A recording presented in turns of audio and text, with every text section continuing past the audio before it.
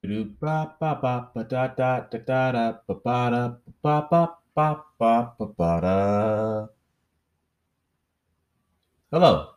this is Reading with Finest. I am Finest. I'm reading African Myths of Origin today. The story from African Myths of Origin that I'm reading is The Kingdom of Bagirmi.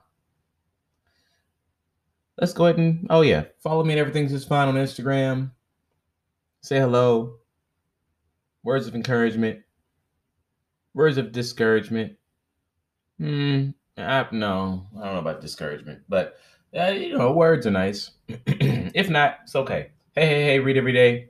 Again, if not, I got you. I will read for you. Let's go and get this story started. The Kingdom of Bagirmi was established in the 16th century among the Barma, living to the southeast of Lake Chad along rivers that fed into the lake. The story is clearly Islamic in origin, but includes local elements as well. It is a dynastic legend rather than a regional creation myth. It also indicates the degree of ethnic fluidity in the region. The presence of the Fulani woman may be technically an anarchism, but does reflect the current mix of peoples in the region. This story is retold from an ethnographic study published in 1977. Let's get it started. The king of Brahma traced their ancestry to Yemen. They said that the wife of Abd el Turku of the line of the Prophet Muhammad gave birth to a black child. The father interpreted this oddity to infidelity on his wife's part, accused her of adultery and fornication, and ordered that the mother and child be burned alive in a structure made of mambisi wood.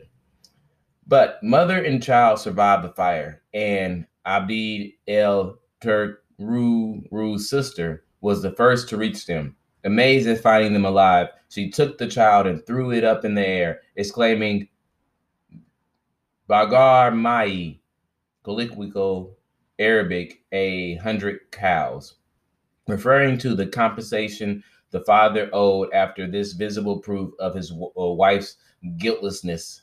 Nevertheless, the father eventually ordered his son named Muhammad to leave Yemen and travel west. His son departed in the company of his 11 brothers and 10 other companions. And they took also 3 pack oxen carrying an anvil, musical instrument, and hunting weapons. Along the way, some brothers died and others chose to settle down. One brother stayed in a town called Irla, and there Muhammad also left the anvil. At that time, a Muslim holy man sacrificed the pack ox that had carried the anvil, sprinkling his blood over the metal. The anvil vanished into the ground.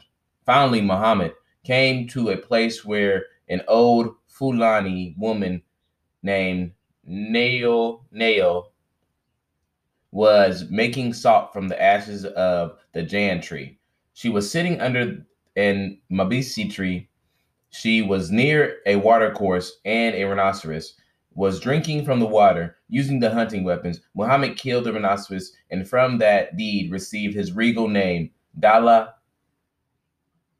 Bereni, Rhinoceros King. So that was a long-winded way to figure out how Muhammad was then named Dala Barani. I think my favorite thing in that story was the fact that, you know what, you can have a dark baby and it's not infidelity sometimes, Sometimes it's okay, sometimes your baby's just a little darker skinned.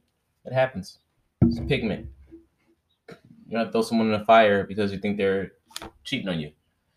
So that's always good when she didn't burn and go this. She just was like, "Hey, me and this child are yours, and this fire tells no lie." Much like basketball, the ball doesn't lie.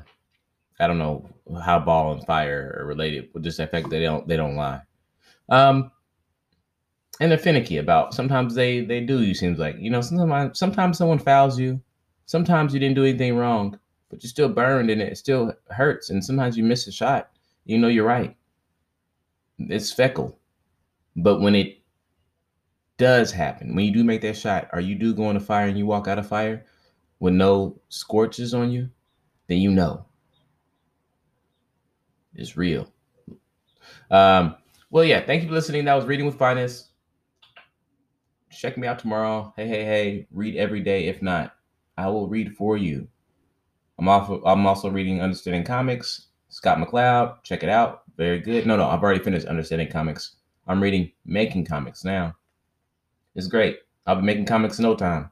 Thank you, Scott McCloud. All right. See you tomorrow. Hey, again.